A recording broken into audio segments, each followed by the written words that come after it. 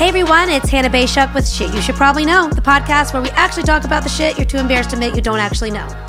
So today I have Josh. He's a certified financial advisor, and we are going to be talking about something I think we so needed to know, growing up, but had so little information, and it's modern day recession. And I think just to start this off, when we think of a recession, we so highly associate it with like depression and words like that. And I know they're so different, but it still brings up those anxieties. You still have these like scary thoughts of like, is my entire lifestyle going to change? And you hear these words like, yes, we're going into a recession, or prepare yourself for a recession. And you start going back to these like things you learned in school about the Great Depression, and things get really blurry. And so I'm excited to get to be talking about this today with you, Josh.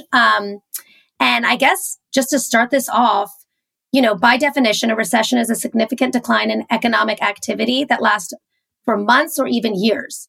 But from your perspective as a financial advisor and a financial expert, what is a recession to you?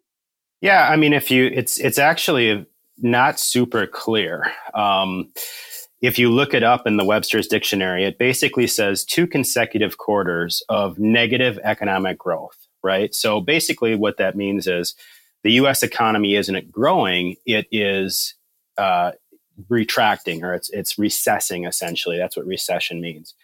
And so, but there's also another group that is called the National Bureau of Economic Research that really defines what the recession is. So last spring, for example, we technically had a recession, 2 consecutive quarters of negative economic growth the beginning of last year, but they did not call it a recession because the National Bureau of Economic Research didn't think that it actually was a recession. So they kind of define it. Really, to me, what it means is the U.S. economy, is the economy in general really retracting? Is it shrinking? Okay, so it was unclear. We were like in like a blurry, like we could have had a recession or not. That's so confusing. Yeah. So the technical definition of recession, we had one, right? So we did have one the beginning of last year. The first 2 quarters of last year were technically negative. But the National Bureau of Economic Research that supposedly calls if we've really had a recession or not said, no, we really didn't have a recession. So they look at some other factors. The big issue they talk about is unemployment. That did not rise. Unemployment is still extremely low. And their definition says that if there is low unemployment, there can't be a recession. Right. So, I keep hearing that we're going into recession or prepare for a recession. I guess, what does that look like for you? Like, when people say like prepare for a recession, I feel like they say it so passively, but in literal terms, what would you say to prepare for a recession? First of all, this is the most anticipated recession I've ever seen in my 21 years of doing this. Everybody continues to talk about it. Everybody's scared. I mean, it's all over the news. Are we going into recession? Is it going to happen? Is it not? And everybody has this big scar from the 2008 recession, which is one of the biggest that we've ever had or seen. It's certainly the biggest during our lifetime. And so that's why we see so many people that are really, really worried about it. Most recessions are much milder than that. They're painful for a lot of people to go through. And there's certain steps you can prepare, which I'm happy to get into if you'd like me to. So I guess I wanted to start first with this has been the most anticipated recession I've ever seen, if we even have it. So I do want to talk about those things you can do to prepare for a recession. But I first want to ask, because recession, the economy struggles, people lose work, companies make fewer sales. But like, what is the biggest impact a person on a day-to-day feels? Like the average person feels that a recession hits them? Biggest impact is workplace pressure, right? So if your employer is not generating as much sales, typically for most Americans out there, it's going to be, they start to worry about, am I going to lose my job? How is my company doing? That's the number one impact, in my opinion.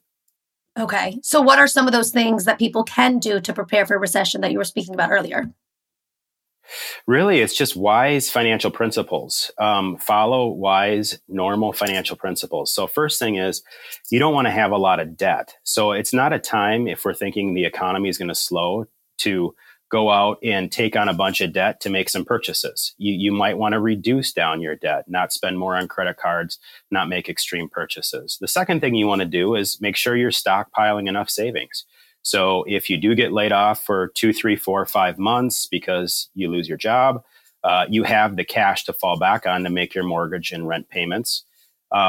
It's just probably living a little bit more conservatively rather than, maybe not taking that extra trip or doing that extra, doing that extra, buying that extra thing or that brand new car or whatever. Making sure that your reserves are in order is the best thing that you can do. And that's going to reduce your stress as you go through a recession.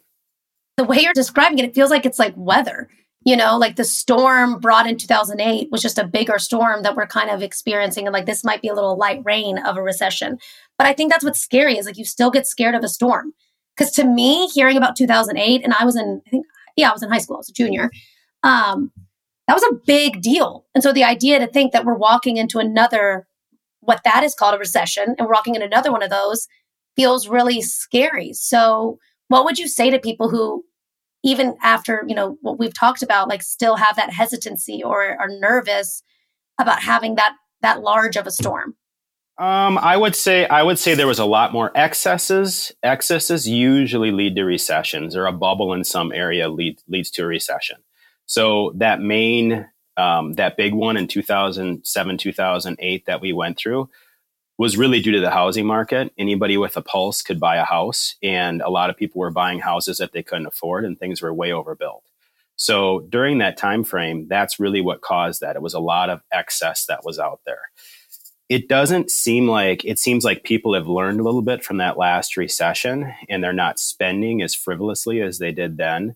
And, there's some bubbles out there. Honestly, a lot of them popped last year. One of the biggest ones was cryptocurrency, that popped throughout last year. The biggest bubble I'm concerned about is actually U.S. government debt. So there's always something that can break. And they talk about the Federal Reserve breaking something. But the truth of the matter is a typical recession comes every, in a business cycle, usually somewhere around every 5 years, we wind up with some type of a recession or economic pullback. And they aren't as severe typically as that 2008, recession. So if you're managing your money appropriately, if you're, you have some reserves set aside, it's never fun to go through a recession in general, but it's pretty normal actually.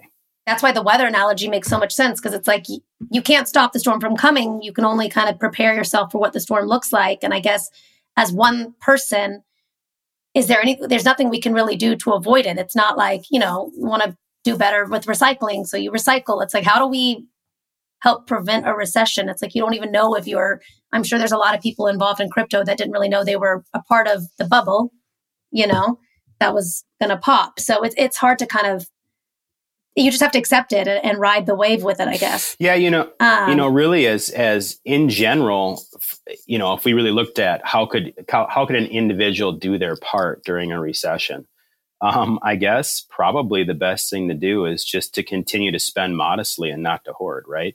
So if you continue to spend modestly and not hoard, then you tend to not go as much into a recession. But the truth is, Hannah, like you mentioned, we can't control as individuals what happens to the market and what happens to the economy.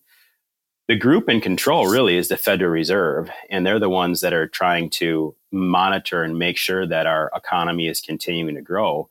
And their biggest concern right now is inflation and prices continuing to go up. And that is why they are increasing the interest rates to bring down that inflation, and hopefully.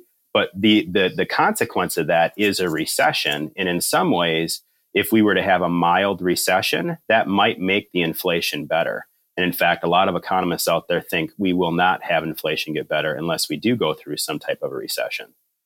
So if most on average recessions happen every 5 to 6 years, why are we having another one right after having one in 2020? Is that a unique situation because it was the pandemic? Yeah, it was just unique. The pandemic threw us into a big recession, but it was short and it was quick. And then all of a sudden we have all this money that got dumped back in. So we emerged out of it really quickly. So it was short, fast. And a lot of that excess money that was thrown out there is what's created the inflation. And that is what's forced the Federal Reserve to start raising interest rates and will potentially put us into a recession. So it's kind of complicated, but it's in some ways it's simple too.